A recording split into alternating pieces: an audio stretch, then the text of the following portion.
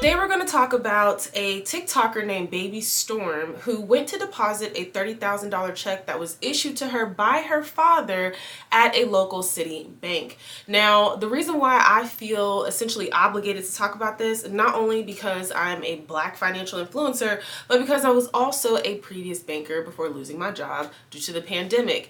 And I do know a thing or two about having to approve teller transactions and how that process goes. So I want to talk to you guys about that, but first let's watch the video, and then after we watch the video, I'm gonna go in detail about what I feel both parties could have done differently to make this transaction go smoothly.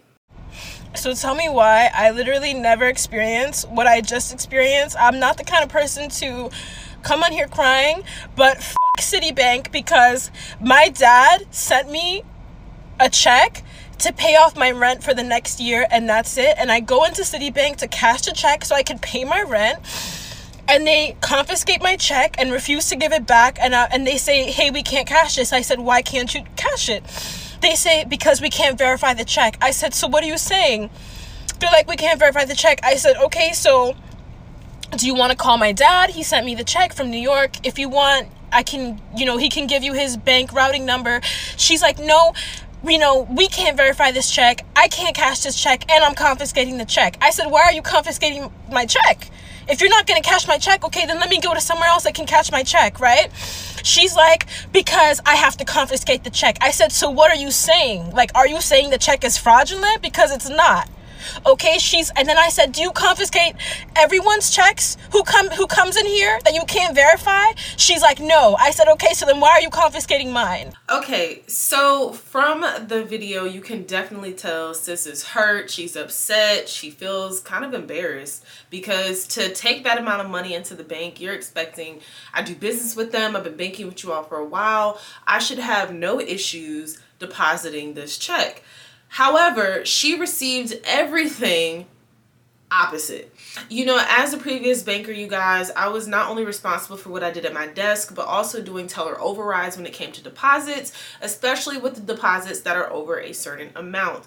So in my experience, anytime we had any questionable regards to a check, what we would do is put a 7-day hold on the check. That would give us time to verify the check before releasing the funds to the customer. Now, I did read through Citibank's policy when it comes to deposits, and this is what I found. Any deposit that is over $5,525 can be put on a 7-day hold, and the funds will be released over a 4-day process. The banker or the teller at Citibank could have did this process and released those funds off of a drip-based system according to their policy. Instead, they chose violence, apparently, in this situation, and now it is resulting in Baby Storm suing and taking legal action against them. Now, I did some digging between Instagram, TikTok, and YouTube, and was just reading what you all were saying about her appearance and her demeanor while she was in the branch, or about what she was saying. And given the video, you can assume that she was probably using profanity inside of the branch as well. Now, if that's the case, I can definitely understand them then at that point denying her service and asking her to leave. It's a professional place. Using profanity is definitely not allowed, which at that point, I definitely understand the teller and potentially the banker or management asking her to leave at that point.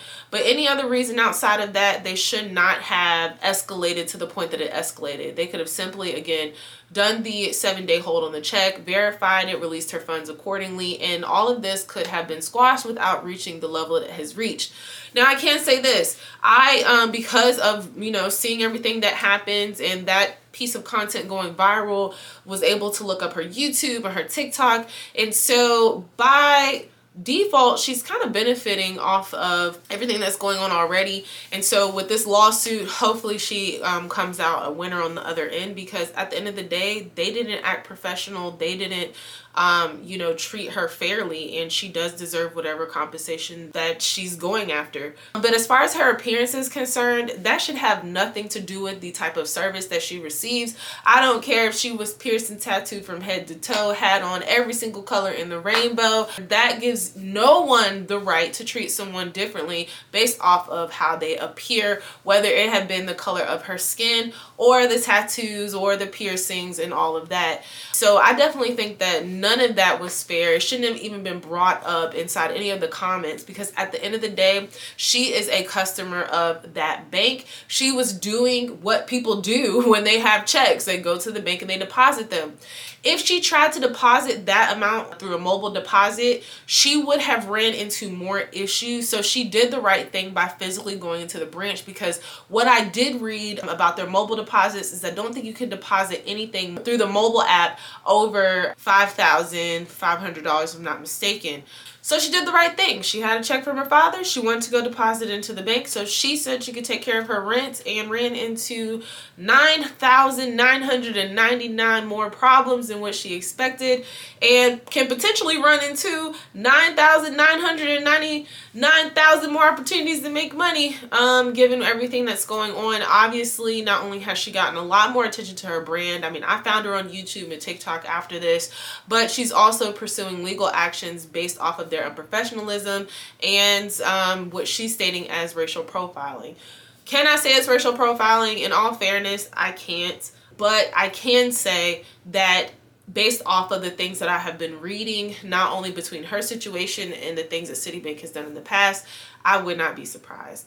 And this isn't Citibank's first run-in with racial issues. I actually did some digging, and outside of this particular situation, Citibank has been running into problems since 2018, where they were dealing with unfair lending practices with mortgages based off of their race. Now, they did make a commitment to say we're really focused on equality and we're going to move forward with that. And so I want you guys to tell me, do you feel as though she should pursue the lawsuit? Do you feel as though Citibank was in the wrong? Do you think she was in the wrong?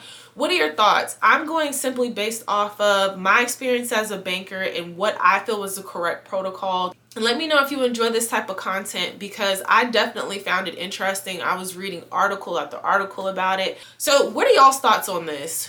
Put your comments below in the chat. Do you think it was racial profiling? Do you think it was based off of her overall appearance? Sounds like another bank that we know, but we can talk about that another day.